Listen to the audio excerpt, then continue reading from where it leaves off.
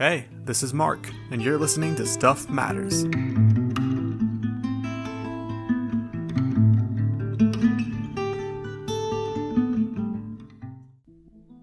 In this episode, we learn about the chemicals used in our food.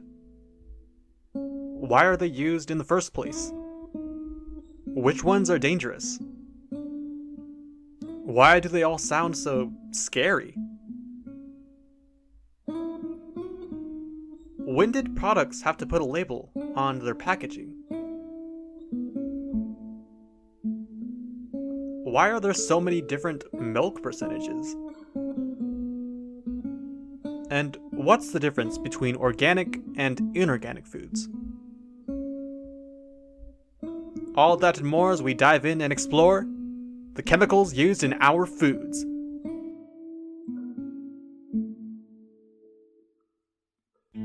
But first, let's read a recent headline from the NEWS, the news.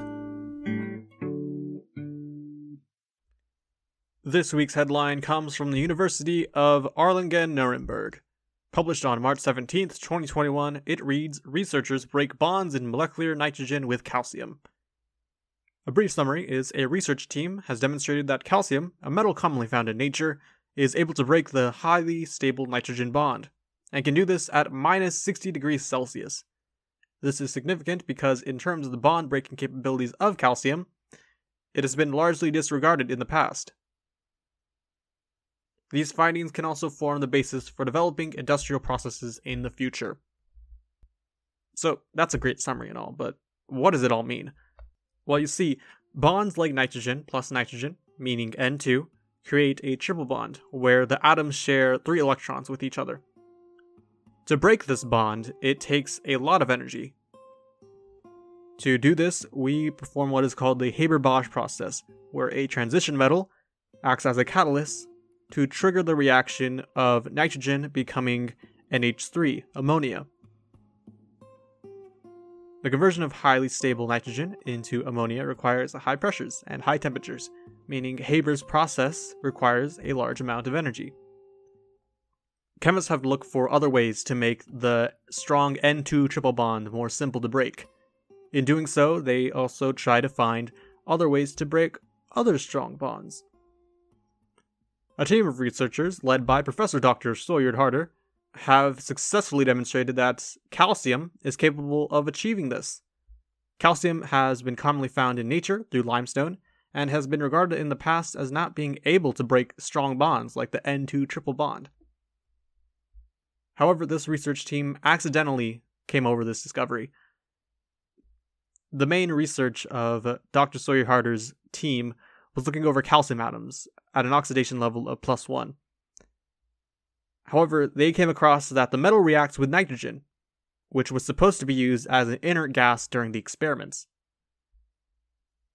Dr. Soyard Harder and his team isolated a molecule that was trapped in the nitrogen between 2 calcium atoms and were able to continue the conversion to hydrazine. Hydrazine is used as a highly reactive rocket fuel.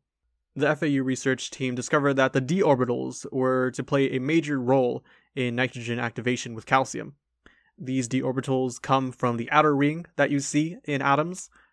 So calcium's outer ring is what's bonding to the nitrogen and breaking the strong triple bond.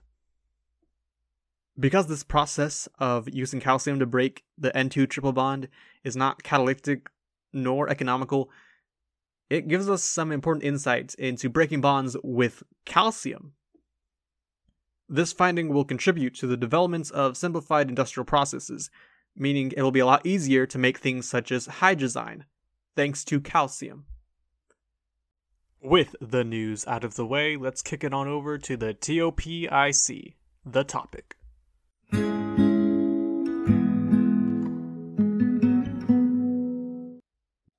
So, chemicals used in our foods are also known as food additives. But to understand everything else later on, we first need to understand 2 simple concepts. First off, what are fats? Fats are a lipid, or an organic compound, which contains a lot of carbon and a lot of hydrogen, and sometimes oxygen. They can vary in lengths and structures. which makes up the different kinds of fats, like fats being the vitamin A, or fats being your own fat. Now, food additives use fats in many different ways, but I want to ask you the question of how fats are extracted in the first place. How do these people get fats in their hands? Fat extraction is done in 2 steps. This is also known as solvent extraction, where you use the right solvent for the job. So if the fat is able to be solvented in, say, chloroform, benzene, or acetone, those are the common solvents, then it could be extracted through those liquids. The fat is extracted from the food by, say, dumping the food into the liquid. And these solvents extract the fat from the food without doing any harm to the food itself. Then you take the food out of the solvent, and now you have fat with the solvent liquid. Next thing to do is just to simply evaporate the solvent, and in the end, you're going to have fat. It's really that simple. I will repeat it again. You take a solvent, such as chloroform, benzene, acetone, you dunk the food into the solvent, and the solvent extracts the fat without doing harm to the food.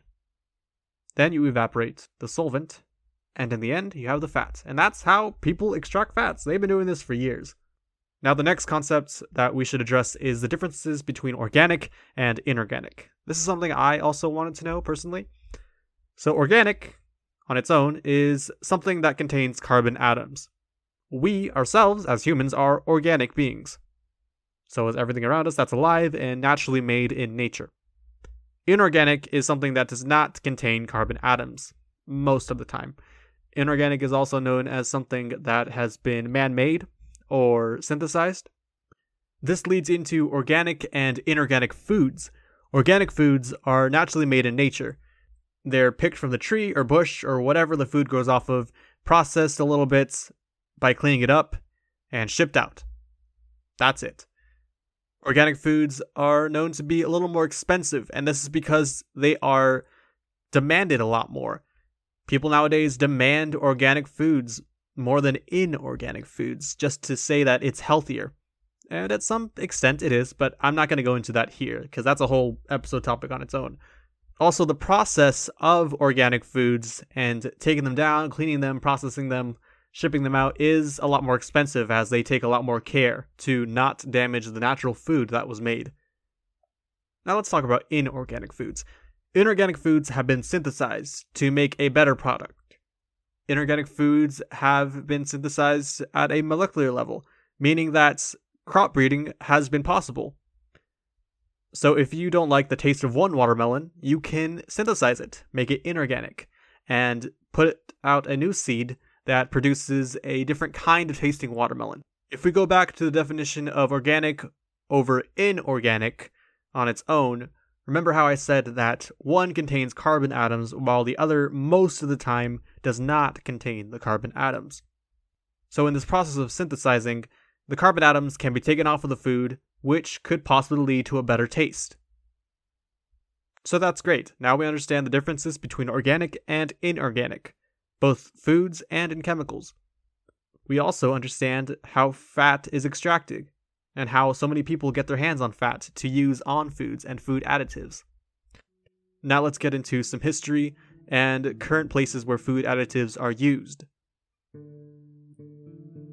Food additives have been added since our great ancestors, as they smoked meat to improve its taste and submerged it into salty water to keep it preserved.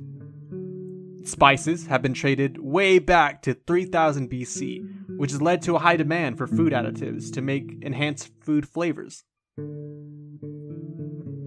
It's been theorized that sugar was first used as a preservative for foods, while records also show spices for preserving meat and preventing bacteria growth. From the 18 to 1900s, we saw technology advancements with refrigerators, elaborate transportation, and canned goods. As the demand for quality and convenience increased, so did food additives. To meet with these demands and cost efficiency, producers began to package and transport foods at a very worrying rate. In the 20th century, producers relied heavily on technology for consumer satisfaction. The use of food additives became routine to improve taste and shelf life. If we look back at the 1850s, we'll see that foodborne illnesses were extremely common. Our 12th president, Zachary Taylor, died of foodborne illness found in a fruit that he ate at a picnic one day.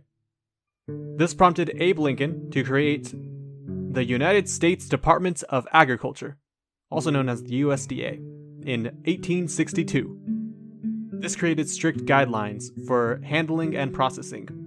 However, it wasn't until the 1860s when the demand for ingredients skyrocketed, when Americans started to shift to have more home-cooked meals. In 1966, we saw the USDA mandate a list of ingredients that must be placed on all products participating in in-state commerce. Companies began putting health benefits on their products, which were mostly untrue and misleading. But that's just a brief history on food additives and ingredients and product labeling and this and that. Now, how about the current situation of food additives?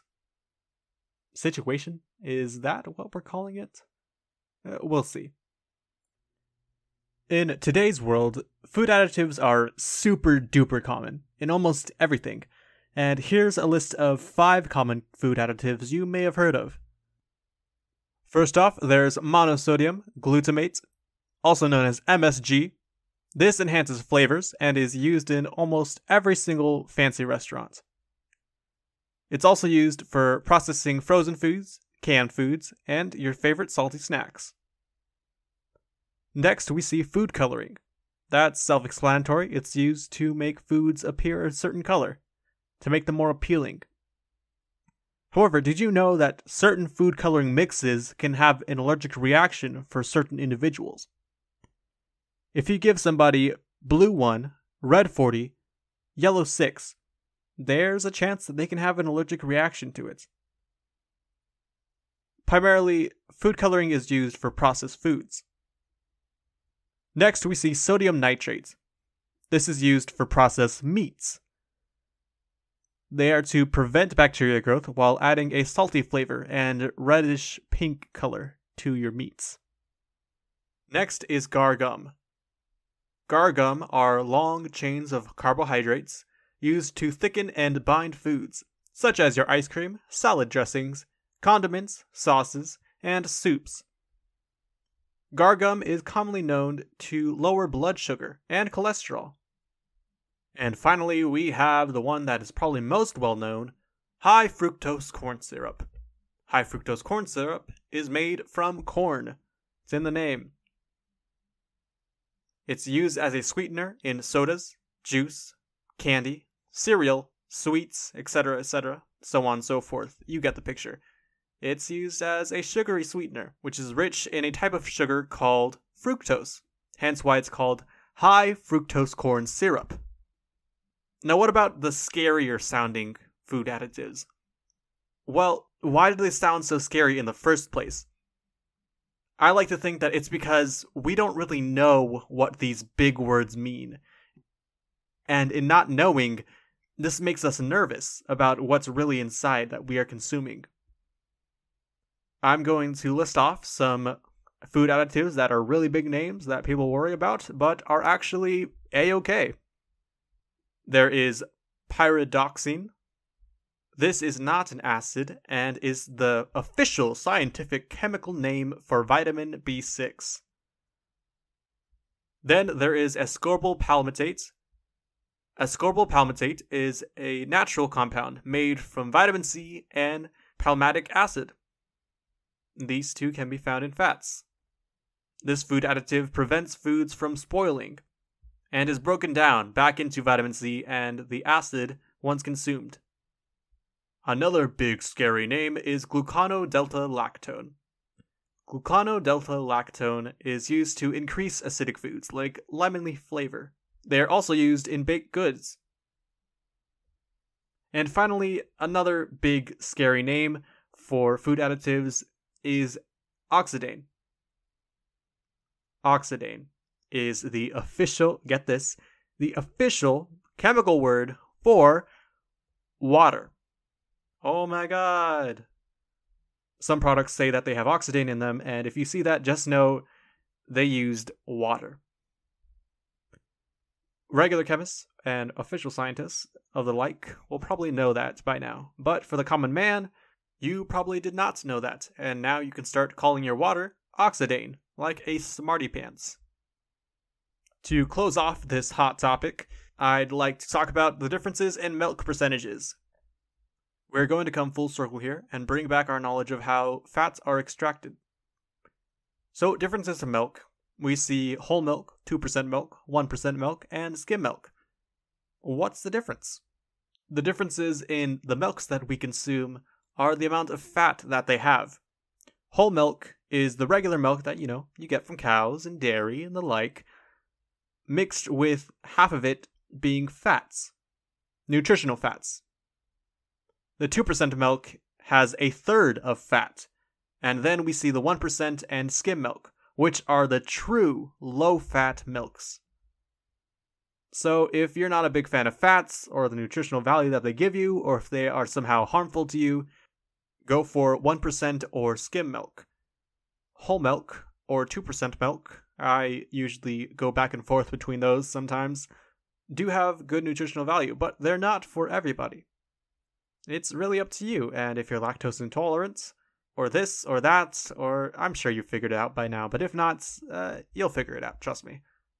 Just know that the differences are to accommodate to different people who cannot handle the amounts of fat. And if you want to go completely away from fats, try almond milk. I've tried it. It's pretty good. I like it. Although I haven't looked into if they add anything. I hear people just don't like milk in general and don't drink it anymore after they turn 20 or 25. Personally, I always drink my milk, and I really like milk, even though it can make me gassy sometimes. So yeah, with all of that, I think that about wraps up the chemicals used in our food. That was a lot of information. How about we take some restful R&R for just a quick minute?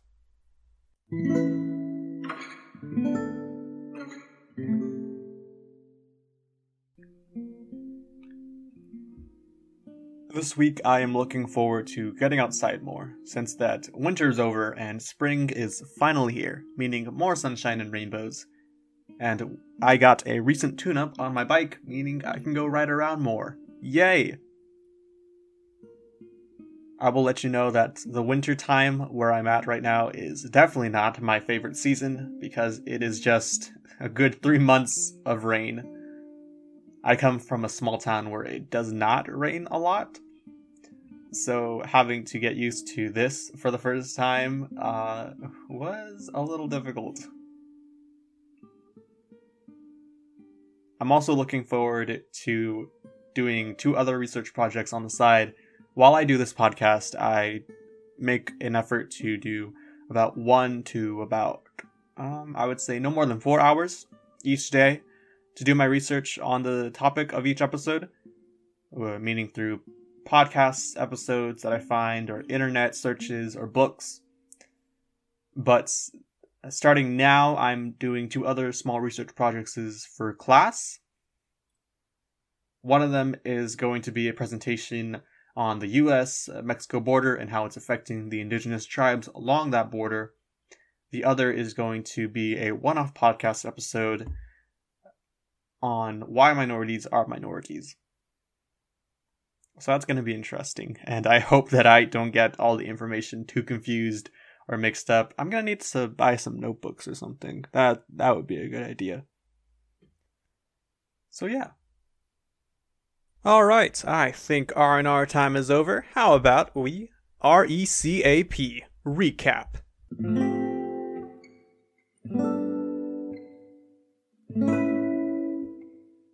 So now we've learned a lot more than I originally thought we would.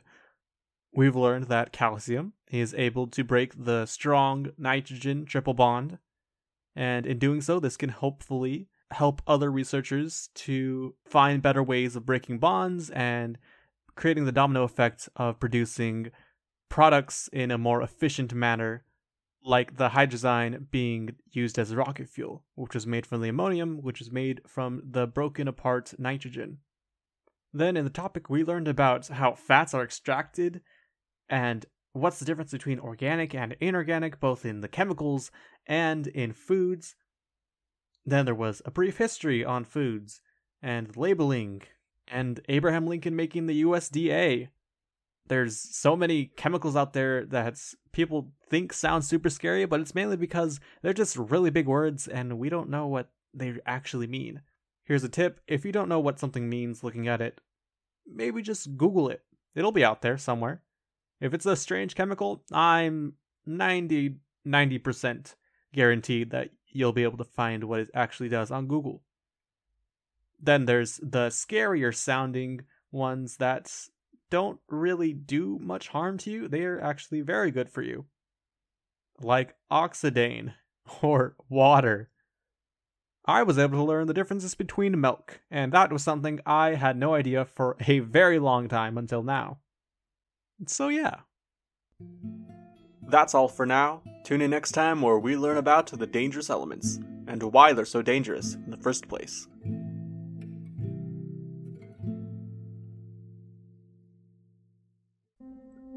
Be sure to follow me so that way you don't miss a beat when the new episode drops. I do my best to upload every Saturday. If you want more Stuff Matters, follow me on Twitter at _StuffMatters. Maybe you have a good idea for an episode topic you want me to research on, or you want to send me some fan mail, or a critique to help make the show better. To reach out to me, email me at stuffmatterspodcast@gmail.com.